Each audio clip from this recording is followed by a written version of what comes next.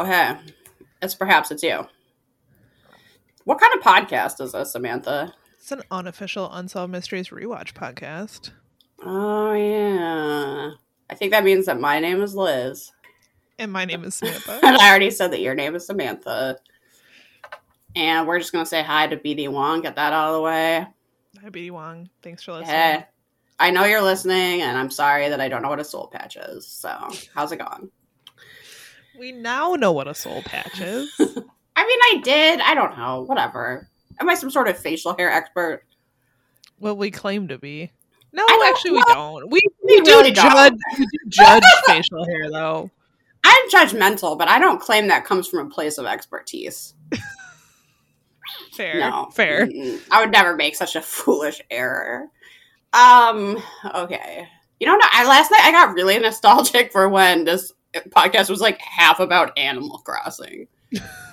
I was like, oh, Ward Jr., come back. Those were good days. Come back. I mean, they were kind of terrible days, but we channeled all of our energy into Animal Crossing, and that was good. Ah, man. I really want to know what Wart Sr. is up to. Wart Sr.'s out of the picture. We don't bring that up. Oh, that's sad, but for the best. I can just assume. Okay, do we have any updates? I have an update. Ooh, I'd like to correct a salacious lie that has been spread about me. Yeah. I was not in prison for robbing a Chuck E. Cheese with a bedazzled gun. I was in a titty bar in Mexico. So okay, I would like to set the record straight. Mac only said that on Patreon, so most people have no idea what you're talking about right now. But yeah, since Samantha, I should have said, welcome back, deadbeat Samantha, finally willing to do her own podcast, because she was not around last time, and Arden had to fill in for her, and then Mac had to fill in for her for Patreon, because I don't know, maybe she had a lot going on, whatever. But on Patreon, Matt claimed that she was in prison for robbing a Chuck E. Cheese after dropping a bedazzled gun. And I think I said that you would put your own, return to Samantha address label on the gun. Bad move, Samantha. So that you were now, I wanted you to be recording the podcast from prison using your phone time, and you were not super into it. But those were all lies. Those were terrible lies. Of course you were at a titty bar in Mexico, and of course you tipped well, I know. Obviously. I'm glad I could set that straight for our listeners. Yeah. I don't have the information in front of me at all, but I did see that they recently caught a serial killer in France who had been at large for a really long time, and guess what? He was a cop. You can't see me because it's an audio medium, but I have my surprised face on. What? Oh, shocking. And so I really just wanted to bring that up to be like, I wonder why these crimes are unsolved. Couldn't have anything to do with the police, could it? They had like a sketch of that guy too. They had an eyewitness. He killed a bunch of young girls in France. I can't remember when. A while ago. 80s or 90s maybe. How did they catch him? Was it like DNA or... I think DNA was about to catch up with him. He was going to be brought in for questioning, and he killed himself. So he actually wasn't caught. He was not willing to face up to what he did, I guess. That tracks. Yeah. So they finally figured it out. Like, I wonder if the reason this guy hasn't been caught is because he's one of the police. And then it was like, oh, I'm actually going to just kill myself. Mm-hmm. And I don't remember what his, you know how serial killers have, a nickname? Because they don't know who he is. I don't remember what his name in French is, but it translated to pockmarked man. Oh, God. Because there was an eyewitness that had seen him leaving a building where a body was left, and he apparently had some bad acne scars. So everybody was going around calling him the pockmarked man all this time. Which is kind of I don't know. It's kind of a funny low below and all of that senseless horror and tragedy. Yeah, I bet if you are a serial killer, that wouldn't be the serial killer nickname. No, I like it. Yourself. I like it though because you don't some of them sound like a little too cool, like the Night Stalker. I bet he was like, "Yeah, that's right, I'm the fucking Night Stalker." But does this guy want to be like, "I'm the pockmarked man"? I'm the pockmarked man. I like that he probably was like, "Oh, I thought I was going to get something cooler." Yeah, we really should give embarrassing nicknames to these people. They should all just be like, impotent little bitch. And then... I can't wait for the press conference where they announce that they caught the impotent little bitch. Impotent little bitch strikes again. And then it's just like, oh, wait, he was one of the police. Yet again. Huh. It's shocking. Anyway, there's a lot more information about that if you're interested. Obviously, I don't really know what I'm talking about. It's just, I was like, I wonder how these mysteries go unsolved. Wow. Couldn't be abuses of power or just like people not doing their jobs. Nah. Anyway, I'm glad he's dead. Sounds like a real horrible person. Yeah, a real dirtbag. We're better off without him around. Oh! If you're listening to this and you have something you want to submit to the zine and you haven't submitted yet, now's the time. You got to send it in right now. Stop whatever you're doing. Pause this episode. Send me that email with your, I don't know, Wart Jr. fan art or your drawing of you kissing Robert Stack or, I don't know, a poem about a trench coat, whatever it is. Are we going to get some, like... Okay, I'm not going to print drawings. Okay. All right, fair enough. You can kiss Robert Stack in your drawing, but that's it.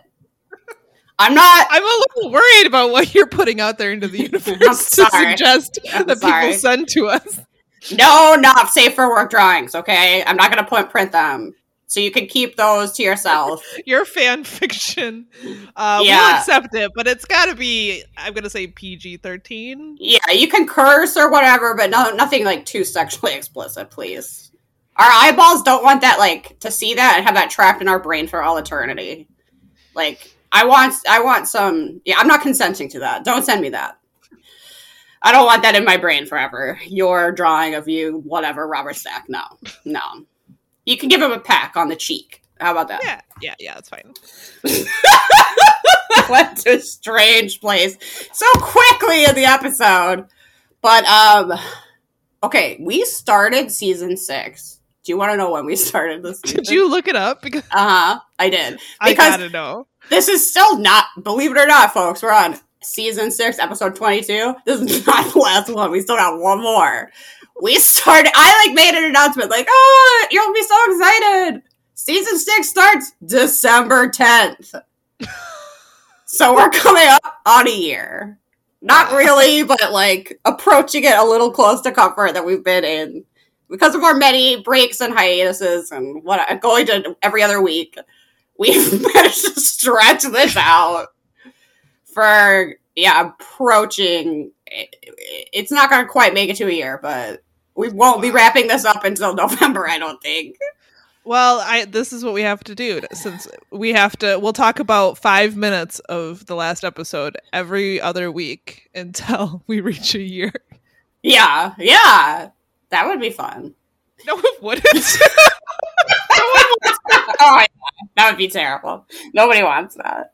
But I was like, oh man, it feels like season 6 has been going on forever. Well, that's because it has. I don't even remember all the shit we talked about this season. Nope. It's all a blur. Yeah. It's all a mysterious blur. But Samantha has our first mystery, and it's real long. So, I don't know how you listen to your podcast. Maybe you're at work, maybe you're in the car, but if you're at home, like, fucking settle in. Get that popcorn out of the microwave, because you're going to be hearing Samantha's voice for a while. Yeah, sorry about it. This mystery is so long. I don't know why this mystery needed to be so long. Well, I could kind of tell from the way they listed it in the credits or whatever that this was 2 segments. They had done 2 segments about the Boston Strangler. Oh, he's so mysterious. No, he's fucking not. He's just a murderous misogynist. He's not even that interesting. In any way. But they had done 2 segments about him, but for Amazon, for whatever reason, they smushed them together. So it's just like, did you want to know even more about the Boston Strangler? And you're like, I did not. It's like, well, it's going. It's just like season 6. Just like season 6, whether you want it or not, it's coming at you. Never ends. Yeah, so like Liz said, this is the incredibly boring case about whether or not really, this isn't really about like the Boston Strangler murders. It's just people speculating whether or not the man who admitted to being the strangler, or as Liz likes to point out, the one who did the strangling. Okay, there's a reenactment where I'm not sure if he's talking to the police or a psychiatrist, but at one point he's like, Lee Bailey. I think he was like, defense attorney. He was like, no, it is me. And they're like, what do you mean? And he's like, the one that did all the stranglings. I was like, oh my Lord. Yeah, this is which I assume is what we're calling this episode. The one that did all the stranglings. Well, we have to. Yeah, so we're talking about whether or not Albert DeSalvo was really the Boston Strangler. So if you're not very familiar with the Boston Strangler case, in the early 1960s, Boston was gripped by fear. There was a killer on the loose. 10 women had been found murdered. They ranged in age from 19 to 75 years old. They all had different ethnic backgrounds. They lived in different neighborhoods. They seemingly had nothing in common except that they were women. And that they were strangled to death in their own apartments. The police were frustrated and the public was terrified. The killer had been given the name the Boston Strangler because he strangled all of his victims. And he was in Boston. It's very creative. Yes. But in a way, too catchy. A little bit. Something about the word strangler. I don't know. I don't like it. It's a little too decisive. Yeah. I'm trying to think of a better nickname for him, which could be like,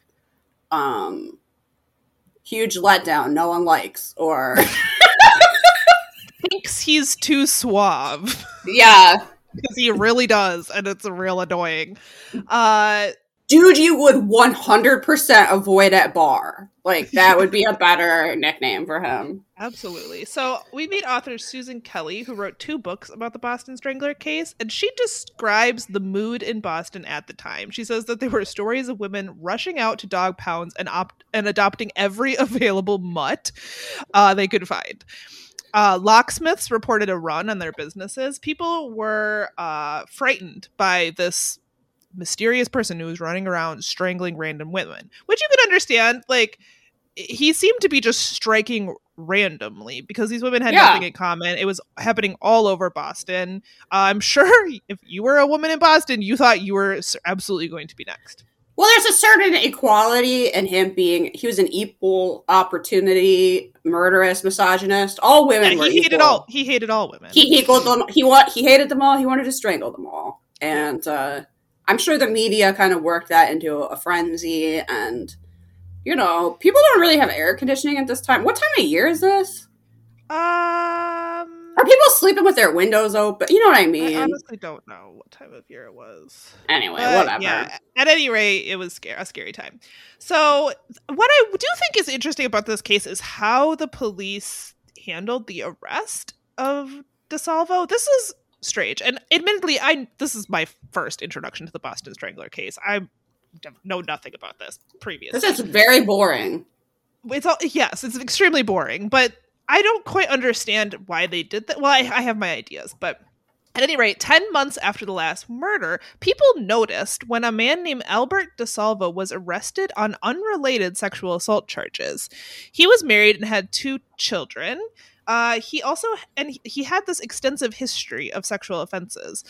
He actually, prior to being identified as the Boston Strangler, had other nicknames because he was such a prolific rapist. And creep. One of his nicknames was the Measuring Man because he would pretend to go to be a recruiter for fashion models, and he would smooth talk his way into women's homes, and then when he got them to agree to be measured for clothing, he would fondle them. Yeah, it's real despicable and gross. It's horrible. And when DeSalvo's scam eventually caught up with him, he was arrested and sent to prison for 1 year. But upon his release, he decided to just come up with a different ruse to get into people's homes. And this is when he received the nickname of the Green Man because he pretended to be a maintenance worker who would talk his way into women's apartments and then assault them. So he would arrive at your door and be like, the landlord sent me to look at the thing, and they would let him in, and then he would assault them. Yeah, both of these names are too cool. They have, the Measuring Man in particular has kind of a Slender Man or the Pillow Man quality to it. It's very creepy and I don't like it. And really, he's just a total fucking dirtbag creep loser. Yeah, he totally was. So he was eventually arrested for those crimes and sent to Bridgewater State Mental Hospital. Here, Dr. Ames Roby was the medical director, and he's quoted in the episode as saying, "The first thing that was obvious about Albert was his incredible need to be somebody important. He would brag about almost anything. He gave the feeling, although he didn't say so at the time, that he sort of wanted to be known as, quote, the Boston Strangler." And this is part of why people are suspicious of him. They think he like wants to be the Boston Strangler too much, and it made people wonder if he was just like he saw this in the news and he wanted to be somebody, and he would then they think that he just pretended to be the Boston Strangler. Imagine wanting that. That's so disgusting. I know. And I think that gives you an idea of what a fucking creep this guy is, where people are like, yeah, he wants everybody to think he's a murderer. He opens the paper and he sees a headline that's like, worst guy ever. And he's like, oh, I wish that was me. Like, what? He wants this notoriety, which is very weird. So 3 months later, George Nassar, another inmate at Bridgewater, had an odd conversation about the Boston Strangler with his lawyer, F. Lee Bailey. F. Lee Bailey, probably recognize that name. He's in the episode. He recalled his talk with Nassar, saying, he asked me whether or not it would be possible for someone who had done the stranglings to write a book. And my offhand answer was sure, but he might go to the electric chair as a consequence. I mean, yes, of course you could write it down, but... Yeah, but you might be in prison or dead. So later on, I was asked to go down and see this fellow, Albert DeSalvo, by my client. This is a little convoluted. So Bailey expected to come face to face with a monster. Instead, he met a married man with 2 children who seemed concerned about his family. Which, I don't know. Not that concerned. No. So he said, I was a little incredulous because everybody develops a profile. You're looking for a monster, someone that, you know, he says their jowls are dripping, and it just didn't seem to fit. I don't know. This guy's teeth were not sharp enough. He wasn't foaming at the mouth, so he couldn't have been the Boston Strangler. Well, the thing about all of this speculation is nobody is saying he's not the Measuring Man or not the Green Man. Everybody's like, oh yeah, he's definitely a rapist and a perverted creep. But he seemed like a nice dude. It's like, hold up. What? Don't understand. This is what I do not understand about this segment, is that I don't really understand why people don't think it was him. Like, he just escalated. Like, he looked too nice or something? I don't really understand. It's totally like, I mean, I don't know if you call that white supremacy, probably, but it just didn't fit the image I had in my mind. This just seems like a normal guy, and it's like, what is a guy? It's not also, literally the devil. Yeah, and he admitted in at least the reenactment, I don't know if this is a direct quote, but in the reenactment, they asked him, like, how many homes did you go into when you were, like, out doing these ruses? And he says, like, hundreds or thousands. Yeah. So he is out here assaulting hundreds of people. That maybe thousands of people. That might be an exaggeration on his part, but, like, so he is actually a monster. He just doesn't look like a storybook ghoul. He's not actually a werewolf. People seem like shocked. I thought he would be the mummy. Yeah, it's because he did those ruses so much, he got caught twice. Like, in the 60s. Think about that. Like, how many times he must have, even if he's lying about the, like, 600 or whatever, that he clearly did it so many times. It seems like all he was doing. So that was his full-time job was just molesting. Seems like it. So according to Bailey, DeSalvo confessed that he was the Boston Strangler. You know, the one that did all the stranglings. Yep.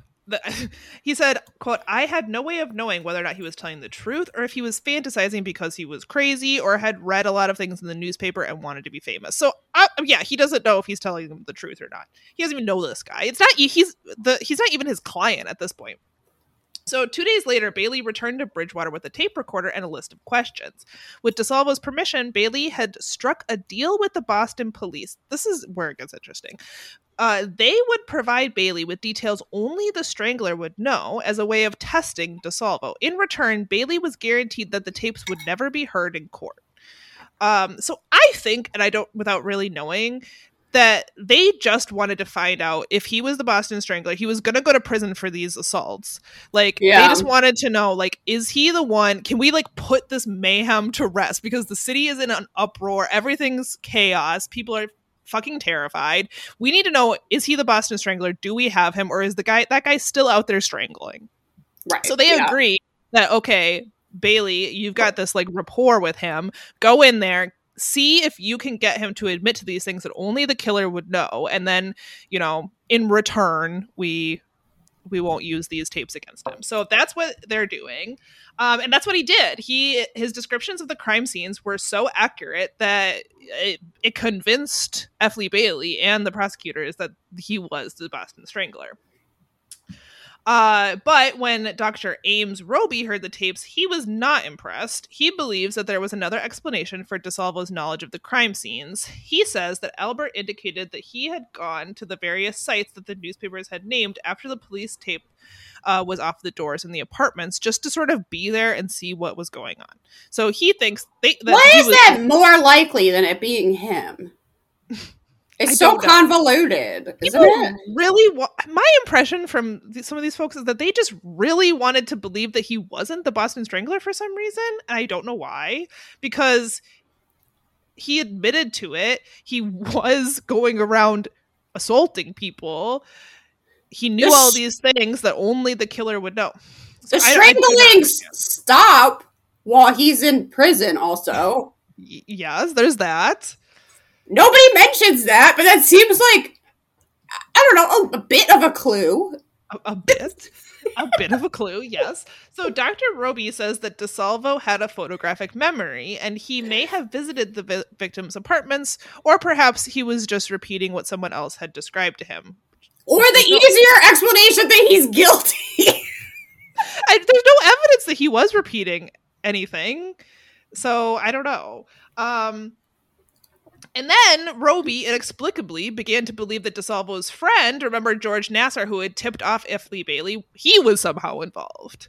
And this is why he thinks that. Apparently, the other inmates in the prison wouldn't go near George Nassar or Albert DeSalvo. They just, like, completely steered clear of them, which maybe they're just creeps. I don't know why that means that they were, like, in it together, or that George Nassar was actually the killer. The other inmates not liking them is only evidence of them being unlikable, and it seems like they probably were. So I don't see that at all. I don't see why that would point to the other guy being the Boston Strangler. Like, maybe they're avoiding him because he is the Boston Strangler, and he's, like, friends with the other dude, so they're avoiding them. Yeah, because they're like, that guy is actually fucked up. Like, I just steal cars. Like, right.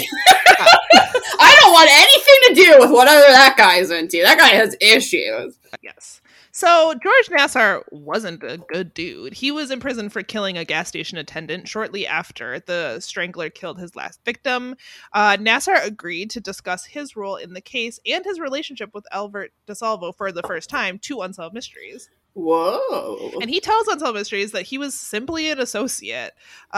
He said, I've done the same thing with many other prisoners. People come to me and ask for advice. I give it to them. If they say, if it's worthy of me assisting them, I assist them for my own reasons because it's a nice thing to do. So he just is like, well, I was his friend, whatever.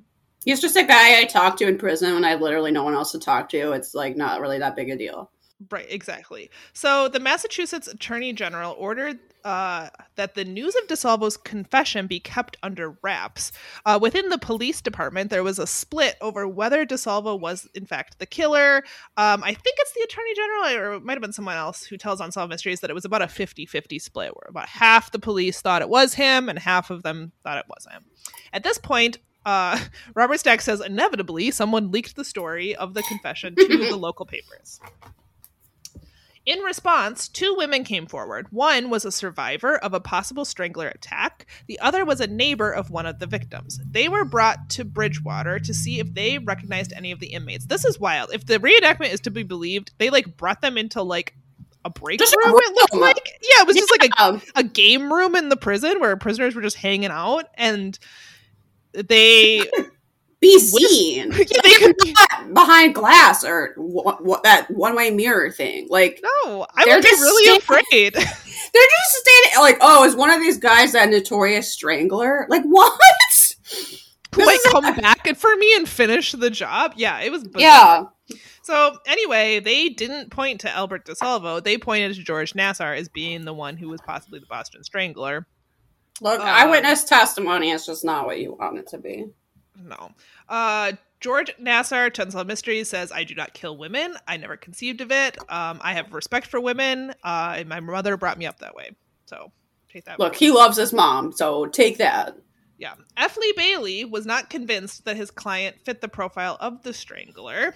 Why? He's a fucking creep who spends all his time creeping. No, this is George Nassar. Remember, George Nassar was...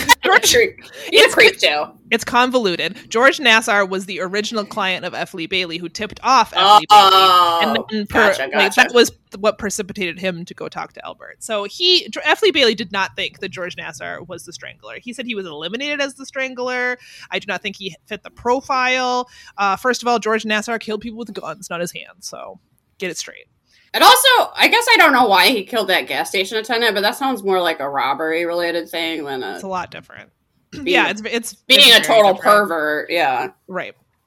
So Albert DeSalvo was the state's prime suspect, even though there was no physical evidence that linked him to any of the killings. At this point, F. Lee Bailey suggested that he undergo hypnosis. I mean, why not? It's Unsolved Mysteries. There's got to be some hypnosis in here somewhere. If this reenactment is how the hypnosis session went, this is the most bogus thing I've ever seen. I hope this is accurate, like, down to the tiniest minutia. They show him on a table with the hypnotist. The hypnotist is like, you hate women, don't you? You hate your mom. And he's like, no, I love my mom. And they're like, no, get it right. You hate your mom. It is a lot more like a brainwashing session than I would expect a hypnosis session to be, because it really is not like, I'm taking you back to your childhood. What do you see? You know, it's like... But you hate your mom and you killed all those women. But you hate your mother. No, I actually love her. But you hate her. No, I don't know why you'd say that, because I love... But you hate her! Like, that's not hypnosis, I don't think. Look, I'm not an expert. Could that even be evidence? That's about as leading as no. it could possibly be. Look, this guy is the Boston Strangler, but that cannot... It's not acceptable. I mean, hypnosis probably shouldn't be used in court at all. It's just, like, too murky, but there's... What is this? This is just a circus. It completely is. So, F. Lee Bailey thinks that this hypnosis session proves that he hates women and was the Boston Strangler and has a problem with every woman in his life. Meanwhile, the psychiatrist, rightly so, was like, no. He said, I'm not at all convinced that anything had been uncovered. All of the questions were leading. This is not definitive at all. In the summer of 1965, the Massachusetts Attorney General's office conducted its own interrogations. The transcripts of those interviews were never released, but the author I mentioned earlier obtained a copy while she was researching her book, Deadly Charade, which is about the Boston Strangler. That's not a good title. No. Okay, go on. She says basically she says that they were also leading him in this interrogation. She says when you read the transcript and you get to the point where Albert gives an incorrect answer, he's guided to the correct answer. She said he was a smart guy and he caught on very quickly to what they were doing. And she does not think that he was capable of killing anyone, which I don't understand why, but that was the conclusion she came to. Okay. Obviously, F. Lee Bailey disagrees. He says they have the right guy beyond question. F. Lee Bailey struck a deal with the state in which Albert DeSalvo went on trial, but not as the Boston Strangler. Instead, he was tried for the sexual assault charges and other crimes in connection with the Green Man case. In return, the state agreed not to press for the death penalty. Makes and sense. like I said, I think law enforcement just wanted him behind bars. They were like, as long as we can get him off the street and not strangling anymore. We need to stop the strangling. Yes. Yeah, I think this... I mean, it makes sense as a deal. Absolutely. Right. And that's basically what F. Lee Bailey said. He says, that's all we wanted. Nobody wanted him on the street. And he said even Albert didn't want to be on the street. He just asked that he not be executed. So that was the deal that they agreed on.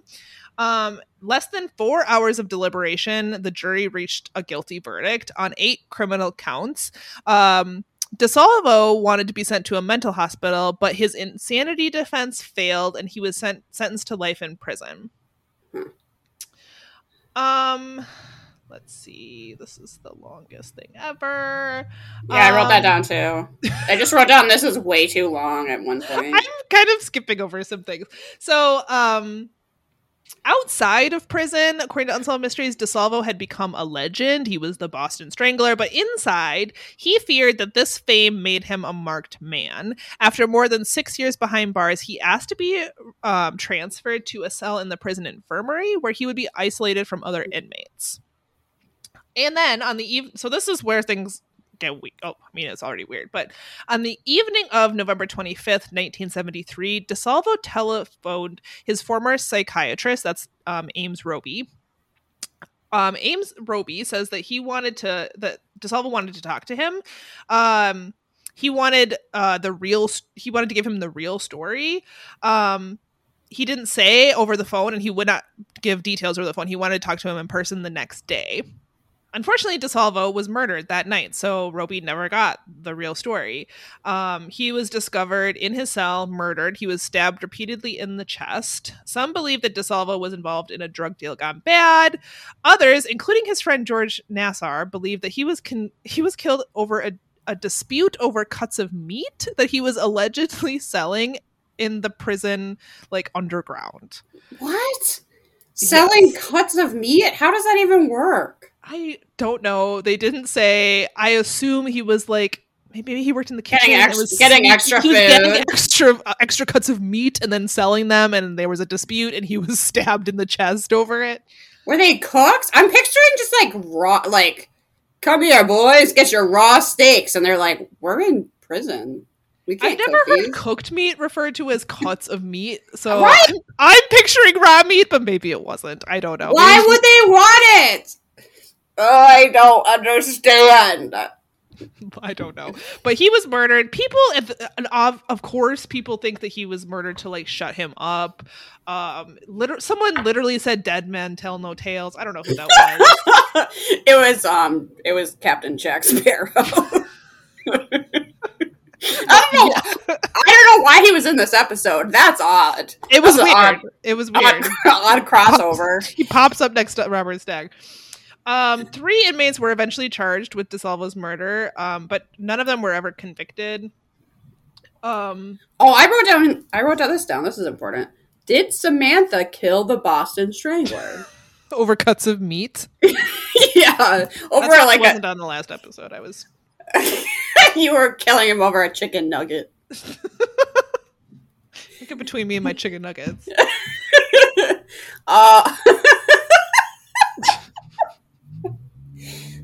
Yeah, I mean, okay, wait. Important question. What's your favorite dipping sauce?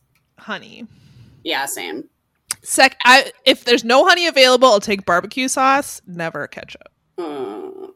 I can never remember which fast food restaurants have honey and which don't, and I'm just perpetually disappointed. It's the state of my life. Gotta be honey. So that's where there's honestly more to this segment. The only thing I wrote down was this quote from the psychiatrist. Okay, first of all, there's a weird poem they find in his cell. Guess what? It's not very good. No. You'll be shocked to know that. That would have been a twist. What if it turned out he was like a brilliant poet and they like found his poems after his death and they were like, these are the most beautiful poems the English language has ever produced. Too bad he strangled all those people. But no, it actually sucks. It definitely sucks. The psychiatrist, Roby, says this very bizarre quote at the end that I wrote down word for word because I was like, what are you talking about? He says, Albert became the Boston Strangler because he wanted so much to be the Boston Strangler. It was the most important thing in his life. For someone who felt all his life he was a nobody, all of a sudden he could become world renowned. Not many people are handed a golden opportunity to do that. Albert was. I think he's saying that he confessed even though it wasn't him. Not many people have been handed a golden opportunity to admit to strangling 10 women? Or possibly 12. Yeah, it's basically like Charlie and the Chocolate Factory. That was his ticket. It's his golden ticket to notoriety? I understand what he's saying, and I kind of get it, although he was the Boston Strangler. But who would describe it as a golden opportunity? I guess only if you're in the mind of a sicko. I guess. I mean, maybe to him it was. Anyway. Maybe that guy was like, I wish I had an opportunity like that. Man, oh man, oh man. Wish someone would hand me a golden opportunity to admit to murdering I wish everybody 12 women. I wish everybody knew me as the impotent little bitch, but no. So the update to this is that on July 11th, 2013, Boston police released information that they had discovered DNA evidence linking DeSalvo to the murder of Mary Sullivan. She was the last victim who was thought to be a victim of the Boston Strangler. They found DNA at the scene that was a definitive match to a nephew of a certain match to a nephew of DeSalvo. At this point, the court ordered his body to be exhumed, and after exhumation, authorities announced that they had an unprecedented level of certainty that Albert DeSalvo raped and strangled Mary. Now, the Unsolved Mysteries Wiki says just because he was convicted of one does not mean he was called. Oh my god! Shut up! Shut up! Shut up! He did it! He did it! That's like Liz said, the strangling stopped when he went to prison. He admitted to it, and DNA has linked him to. There's no evidence that it's someone else. There's no evidence that there's someone else. They managed to talk about this for 2 whole segments, and even before the update, with the phrase "unprecedented level of certainty," which is amazing. There's nothing to suggest anyone else except he talked to a guy in prison and. Eyewitnesses brought literally into a prison room with inmates picked the wrong dude. But that does not seem like a way to have eyewitnesses pick out anyone anyway. They were across a room. They could be seen. It's horrible on several levels. So yeah. I don't think that's really valid. There's really nothing that suggests he wasn't the killer. And then there's literally this DNA match. Yeah, people need to stop. This one's solved. This one's solved. It's so solved. Yeah. We got it. Sleep tight, Boston. The Boston Strangler is not still out there at like 100 years old, contemplating getting back to work. Back to strangling, yeah. No. Yeah, he's like, I haven't done my measuring trick in a while. It's like, yeah, no one's gonna fall for that anymore. You ruined fake modeling contracts for the other creeps. I do really like that phrase, unprecedented level of certainty. It's like, oh my god, stop. It was him. Like, I know. I feel like they are a little done with the speculation that it could have been someone else because... Yeah. I mean, if it's someone else, it's someone with an incredible amount of self-control that when someone else went down for it, they're like, if I stop now, no one will know. What I will say is that what's interesting about this case, and that Robert Stack points out at the very beginning, is that the Boston Strangler case was actually never prosecuted. DeSalvo never went to court for this case. No one has actually ever been arrested for the Boston Stranglings. So can you imagine this other guy probably living his whole life thinking they're going to come arrest him someday?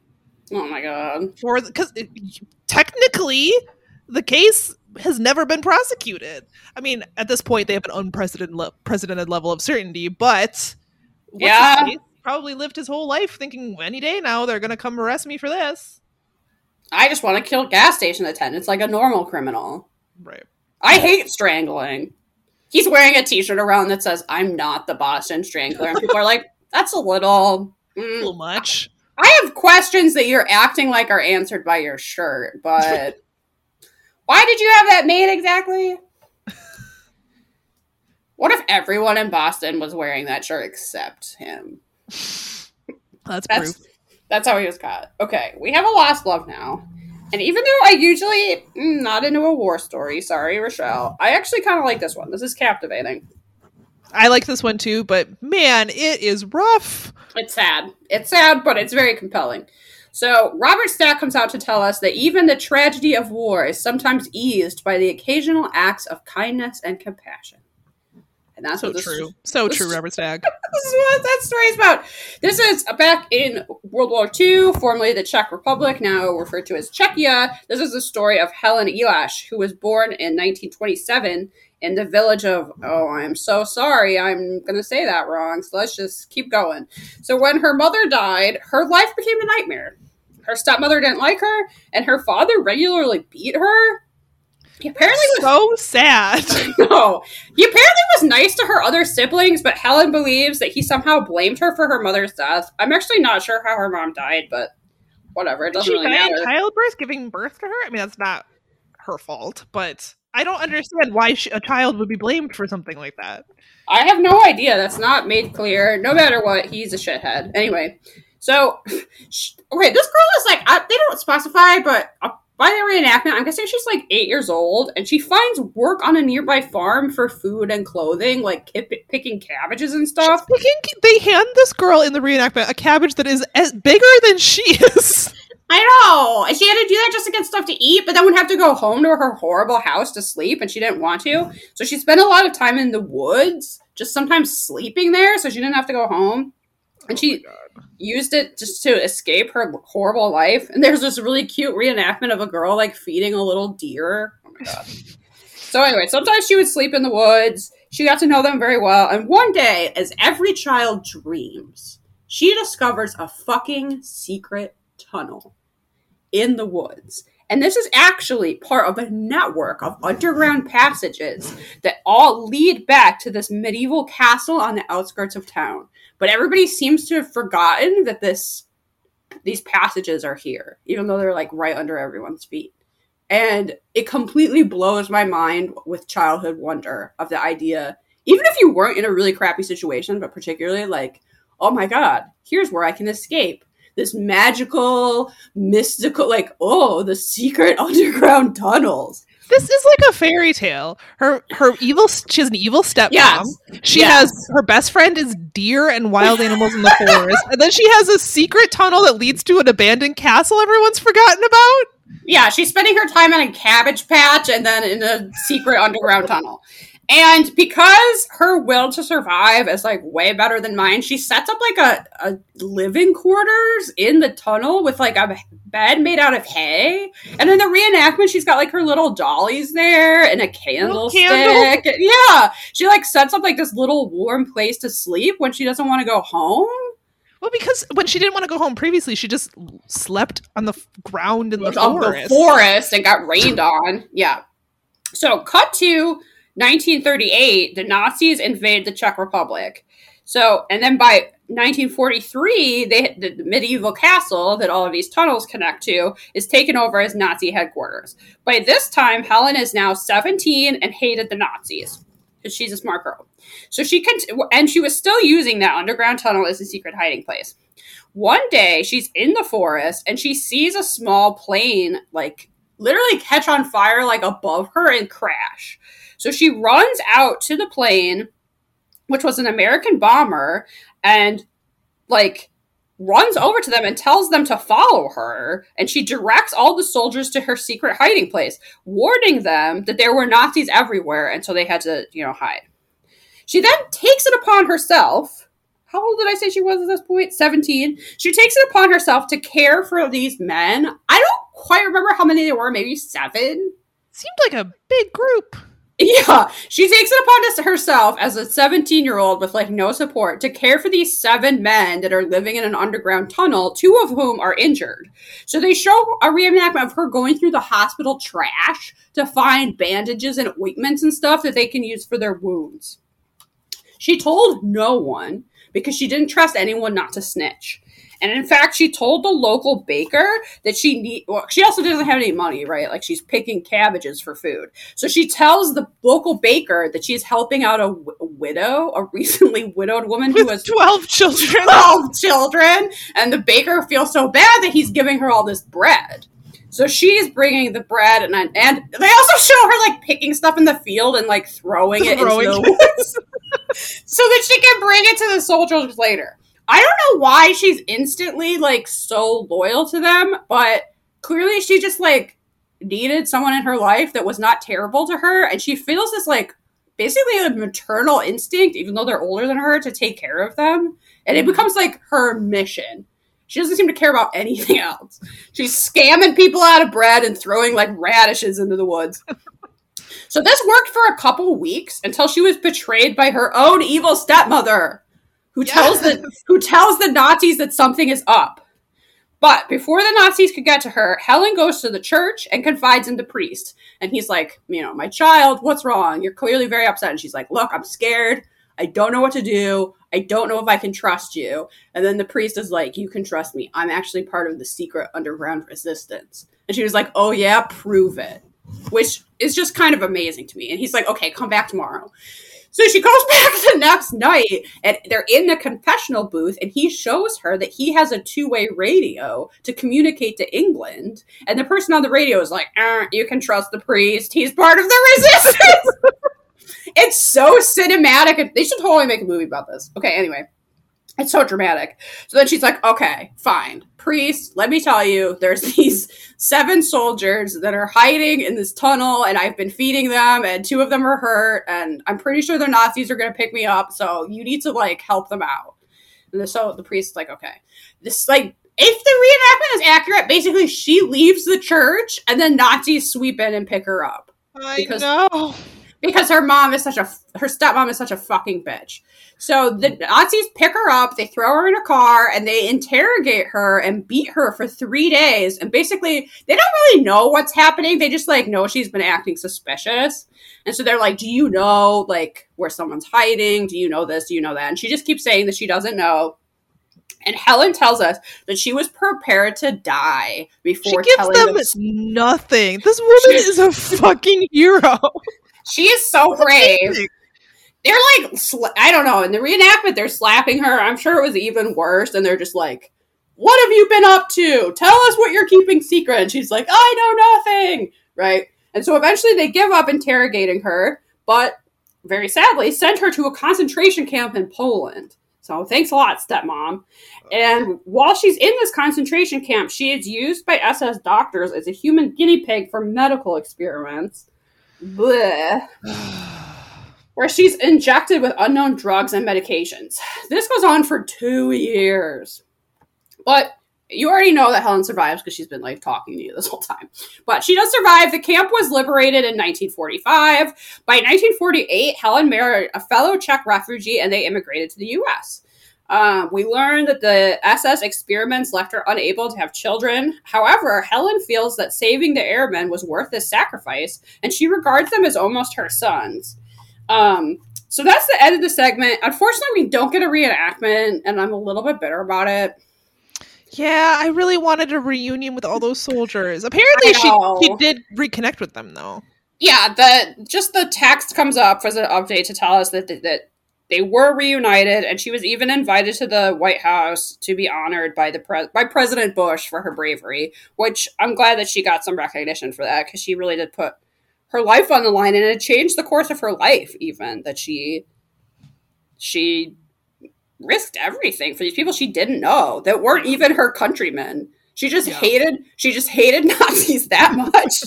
And she had, like, no loyalty to her family or town. Where she was like, oh, you're going to get Nazis out of here? I love you. I'll do anything for you.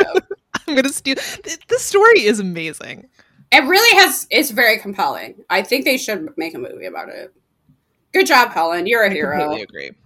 Okay, we've got one last mystery.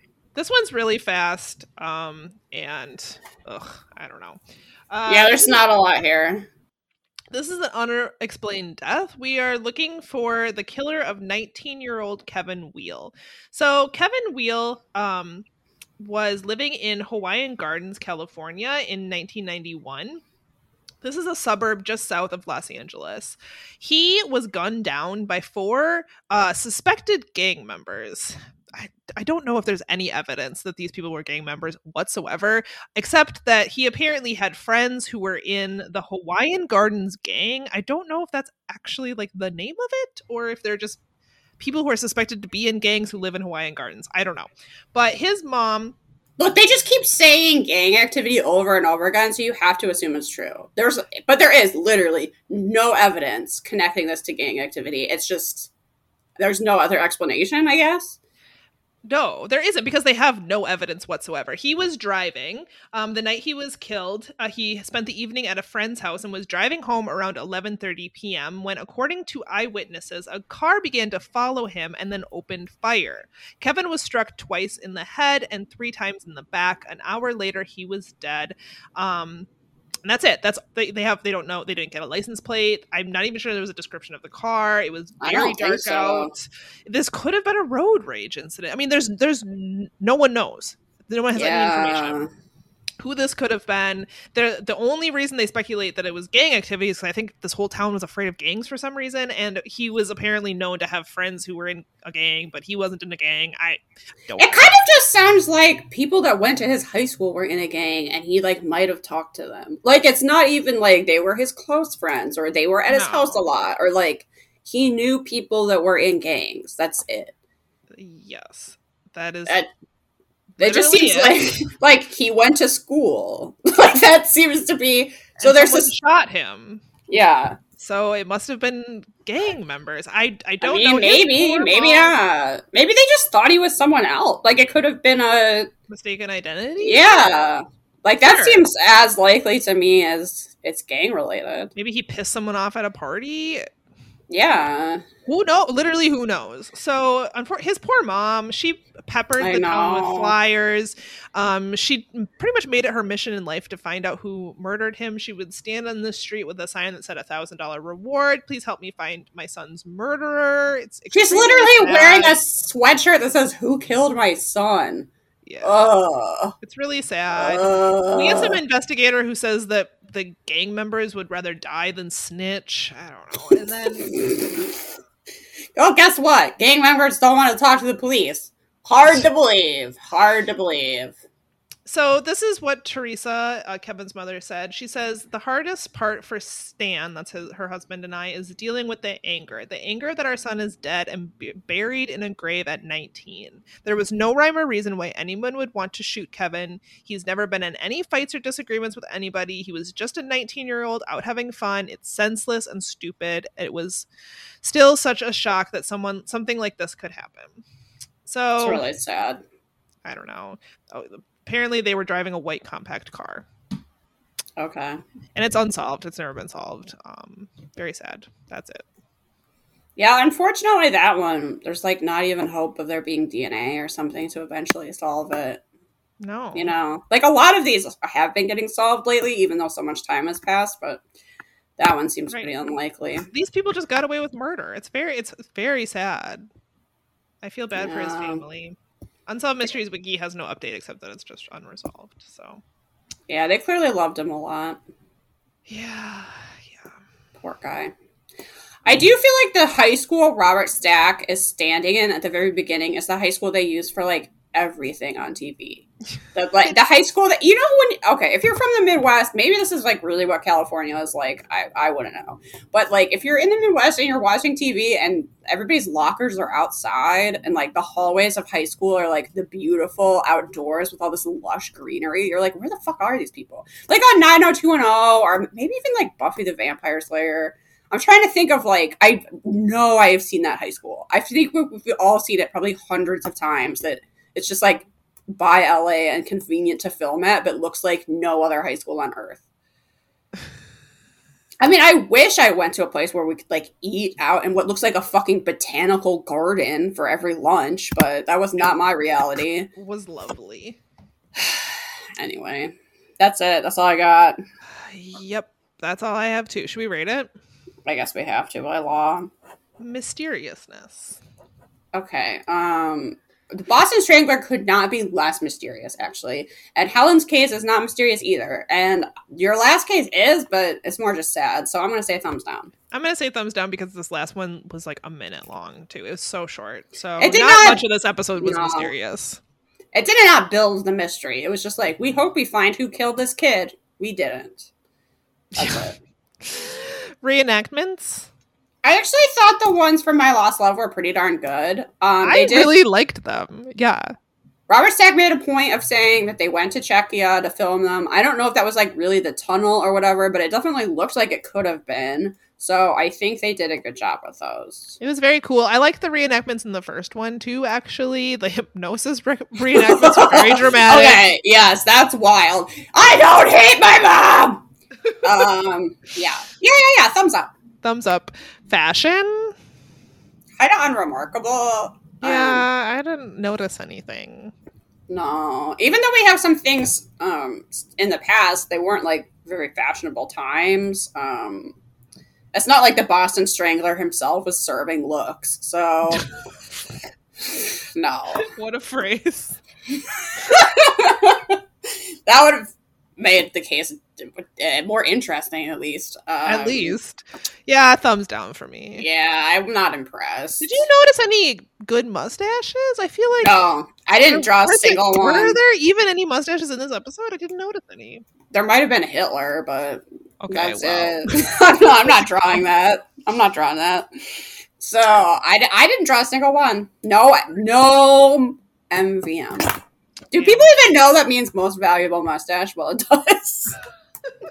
I feel like we haven't said that in years, but that's what that stands for. Yeah, no MVMs in this episode. And Robert Stack, does he get a... I think he gets a thumbs up from me. I thought he did a good job in this episode. I like the locales. You can always tell he's kind of excited to do a war story. I guess I liked seeing that very bougie high school. Sure, thumbs up. I feel like that's generous, but whatever. I just want to agree with you. Yeah, thumbs up. Thumbs up. Why not? Robert Stack gets a thumbs up. So, on our Robert Stack scale of 0 to 5 Robert Stacks. Oh my god. The thing is, the Boston Strangler part really drags.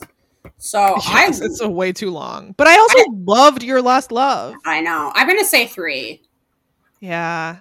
Really, I honestly, think it needs more than a 3. That story was so good. I almost think like 3.5, 4. Not 4. It definitely doesn't deserve a 4. 3.5. Let's do 3.5. But I'm gonna say you should probably just watch The Lost Love. And people are like, I don't like The Lost Loves. No, this one is very interesting, and you should watch it. This one's really good. And if you don't like Lost Loves, how dare you? I mean, that was us at the beginning of the show, but at least we learned our lesson. Yes, we all grow. You know, we grow as people. Actually, it turns out if you're hosting a podcast about unsolved mysteries, you get real happy when people do not die. So we changed our. I think at the very beginning we're like, so boring, and then after a while we're like, oh, and everyone lived. I love it. It's the best segment they ever had. This is just about puppies. Yeah, exactly. It turns out you're just so happy when no one gets strangled. 3.5 for sure. I have never been more convinced of someone's guilt than that guy, honestly. Unprecedented level of certainty. It's quite a phrase. It's not a phrase you hear very often in these uncertain times. Nope. They're like, stop speculating that he wasn't the Boston Strangler. God. Leave us alone. This one's solved. They're like, this is not a salacious, fun story. These people fucking died. Just shut up. Yeah. Okay. It's recommendations time. I have a couple. A couple. All right. I mean, some of them are quick. So I got this Perrier, in tune of capitalism, was like, oh, people want Halloween water. We'll make one. And is so it pumpkin spice? No, it is Mystery Potion Blackberry. Ooh. And it's delicious. And it comes in like the dainty can. I love Perrier because it has more bubbles. Is this? I don't know if this is scientific, but I swear Perrier has like more bubbles. I think other sparkling waters. I might have been listening to an old episode of Perhaps It's You the other night, and we were talking. was when we were in very grandma cast mode and we were talking about how Perrier has a sharp bubble. But I actually feel like this particular water doesn't have a sharp bubble. Oh. It's softer somehow, but it is very carbonated. Oh, that's what I want. Yeah. Yeah. You know, your salter waters come in different levels of carbonation. This is very carbonated. I think it's delicious. It tastes sweet somehow. I don't know. I'm into it. I'm a little bit sad they're going to stop selling this. It has kind of a sugar skull on it. That's what makes it Halloween. The word's mystery potion. And mystery is in French. I mean, you gotta love it. Have you tried the LaCroix Beach Plum yet? I haven't, no. If you can get your hands on it, it's delicious. It tastes like juice box. I'm not sure that it tastes like plums. Don't eat a lot of plums. Not really sure, but it is very tasty. I don't know if I said on this podcast that LaCroix guava tastes like a leaf. Like a literal guava. It tastes like you went outside, you picked a green leaf, and then you just fucking licked it for some reason. And then washed it down with some sparkling water. Yes! It doesn't taste like guava at all. It tastes like green leaf. I hate it. Ugh. LaCroix has some real misses, and I don't understand. Like, do they not test their products? Do they just make gigantic batches of them, and then they're like, oh shit, no one likes this? Too bad. We gotta keep making key lime. That key lime was disgusting. It tastes like dust and sadness. I don't understand. Some people really like it. That's a divisive flavor. Well, they're entitled to their wrong opinion. Yeah, that's key lime LaCroix is disgusting. That's exactly how I feel. When people are like, "Would you like a LaCroix?" and I'm like, "Absolutely." And it's like, all I have is key lime. It's like, I'd rather die. So. Never. I guess I'll just go stick my head in the toilet like a dog. I'm not drinking that. Okay, so this was the week that everybody talked about Squid Game, and they were right to do so. That show fucking rules. That was the best part of my week was watching that. Oh my god, it's so good. I still need to watch it, which I will, because it seems like rightly so, very hyped. The acting is so good. The writing is so good. The story is so good. It's so well made. It's such a big, it's like a movie level production. You know how Netflix always acts like everything they do is like movie level production, and you're like, yeah, okay, like not a good movie though. No, this is actually like very like top tier shit. It's so good. It's so worth the hype. I don't even know. Like, do I really need to say anything else about that? Everybody knows it's good. Or they've seen it. Then they're just like, Liz is correct. Don't contact me if you don't agree. I do not care that you are wrong. That is your own problem. You can work that out with your therapist. My last recommendation, the other fun thing I did this week is I went and saw the movie Harvey in the theater, which, because I'm always on the cutting edge, that's from 1950, starring Jimmy Stewart. If you recall, back in the day, as I begin every sentence, when VHSs were like pretty expensive, so each family had, like 7, and you just watch them over and over and over again. Does this line up with your childhood, Samantha? It does, yeah. What was one of the movies that you've seen like an ungodly number of times? What is the one with the Milo and Otis? Okay. Did anyone watch Milo and Otis? We watched that all the fucking time.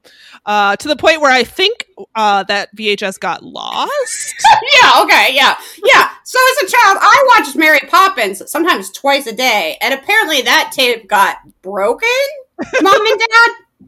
It broke, and we could never get another one. I don't know. Mm-hmm. I definitely saw that DuckTales movie where they like find a treasure in a pyramid or something. They like in ancient Egypt. I've seen that probably, like, whenever there's something on Twitter, it's like, what movie have you seen the most? And everybody's like, oh, Taxi Driver. It's like, fuck you. No, it's something like, it's like Beethoven. It's like some movie.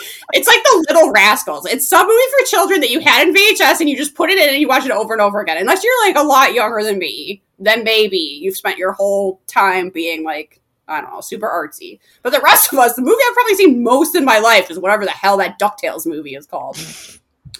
Anyway, my point is that one of the VHSs we owned when I was growing up was Harvey. And I have seen this movie, I don't know how many times, countless times, but not for a good 20 years. And I saw that it was playing at the Trilon, and I was like, oh, I gotta go. I got it. They do it from, like the actual 35 reel. Gotta go see it. And I had such a good time. That movie is so funny. It holds up so well, actually. The pacing, it's okay. The thing is, all of us at this point, our attention span is fried. So if you're watching from something from like 1950, even if at the time it was at like a nice, reasonable pace, sometimes now you're like, oh my God, this is so slow. And it's because your brain is fried. This, I don't know, it's punchy, it's funny, it holds up. Jimmy Stewart could not be more charming. And I love that he has an invisible friend that's a 6-foot-tall rabbit. And I think more comedies should be about that. I do not know if this is streaming anywhere, but this is 100%, I guarantee no matter what library system and you are in, your library has this movie. You'll be able to find it. Yeah. And I had such a... it's so good. It's so charming and it's so hilarious. Nice. Yeah, that's my recommendation. Great recommendations. I don't know if we've ever had 3 recommendations from one of us. I'm not even sure unprecedented. Squid Game really counts. I'm just like, if you've seen that there's a ton of hype, it's actually deserved. That's not like, I don't know. It's not some marketing thing. It's really that fucking good. Nice. Well, my recommendation could absolutely not possibly be more different. And okay. I honestly don't know if this recommendation is going to be useful to anyone who's listening. I'm actually very intrigued now. So, as many of you know, I have a miniature donkey. I adopted him. Is this where you expected this to go? Is this your first time listening to the show? Yes, I have a miniature donkey. We adopted him last year, about almost exactly a year ago. We adopted him, and his primary job is just to be a friend to my mother-in-law's horse. He needed a buddy. We wanted a donkey. It worked out. So his name is Elfie. He's very cute. You know how you have a horse in need of a friend and you wanted a donkey anyway? Yeah, it's one of those. Yeah. A tale as old as time. So he's very cute, but what he also is deer colored and vaguely deer shaped. It's a little wider than your average deer, but from a distance, he could be mistaken as a deer, which is a problem because it's hunting season in Minnesota. No! No! Don't worry. So the pasture where they spend most of their time in the warmer months, the area around there, people do hunt. And once it gets to be November, they don't go out there anymore. We lock them up closer to the barn because firearm season is going to open in November, and I definitely don't trust those people. But archery season opens a lot earlier in Minnesota. It opened at the end of September and goes for like 2 months or something. Oh my God, I'm living such a city mouse life that I had no idea there was a separate archery and firearm season. There is. And I don't actually know if anyone hunts archery around us. I know that there's people who hunt firearms, but I don't actually know, although we suspect there might be a few. And so just to be safe, I wanted to get some orange gear for Elfie to wear out in the pasture. Something that would tell people, even if they're, I don't know, intoxicated, perhaps, speaking for a deer. So I wanted to get him some orange gear, which is surprisingly a lot harder than I expected. You can find all kinds of orange stuff for horses, for dogs, but a donkey's not a horse. He's not the size of a horse. He's not the shape of a horse. He's a lot smaller. So I finally reached out to this company called Protectivest, and I forget where they're located. It's not local to me, but I emailed them because they advertised that they did custom orders. They make this it's a vest. I mean, you can imagine what it looks like. It goes on the front half of the horse is what it's meant for. And they advertised that they would take custom orders because all of the sizes they had available were too big for little Elfie. So I emailed them, asked them if they would make him a custom vest. Sue from Protectivest was very nice. She emailed me back right away, helped me get his size, said she would make up a vest.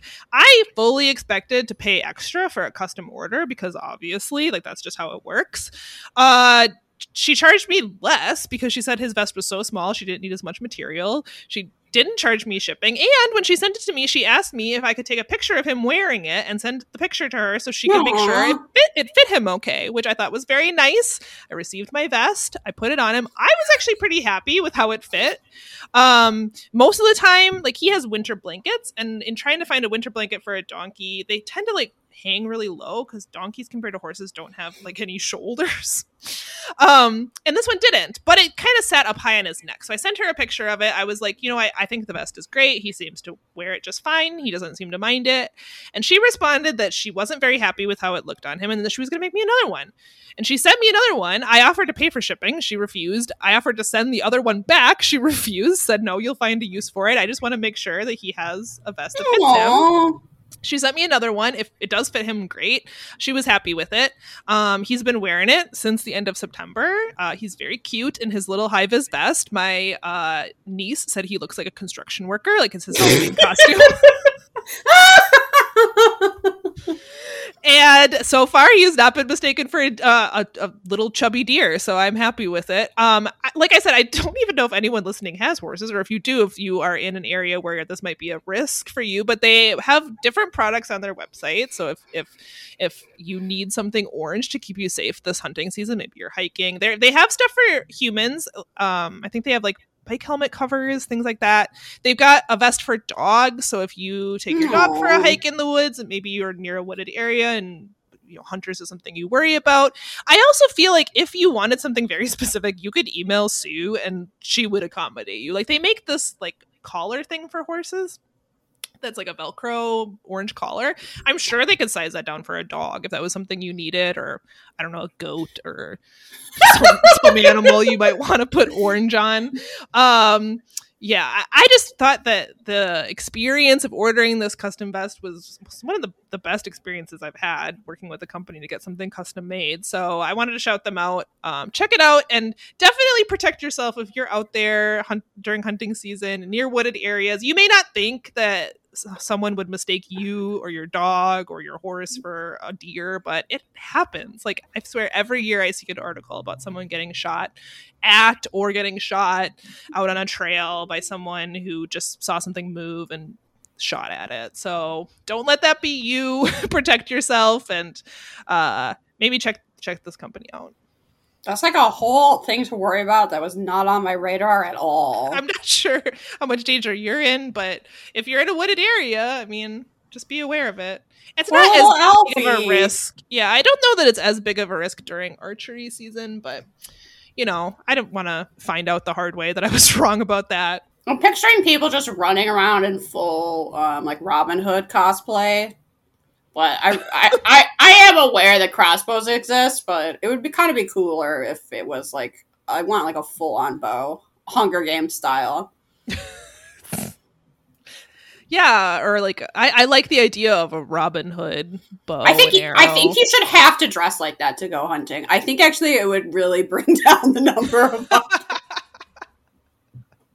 would be amazing. He's like, I'm sorry, are you wearing tights? That doesn't fall under this hunting license. The DNR's out there ticketing people for not wearing tights.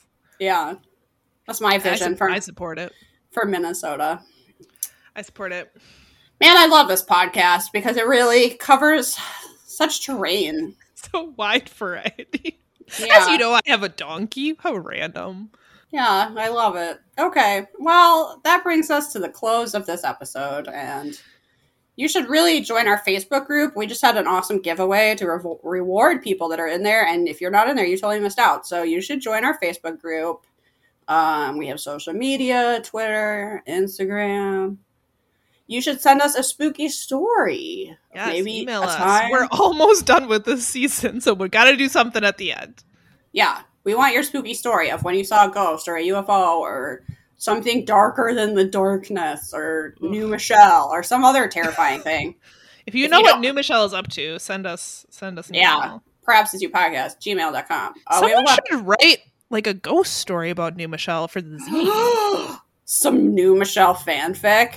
Yes. Yeah, I want that. If you're a creative writer out there, we need this for the zine. Get busy. Yeah. What is New Michelle up to? You can send those over also to us at Perhaps It's You podcast. Yeah, send your zine submissions.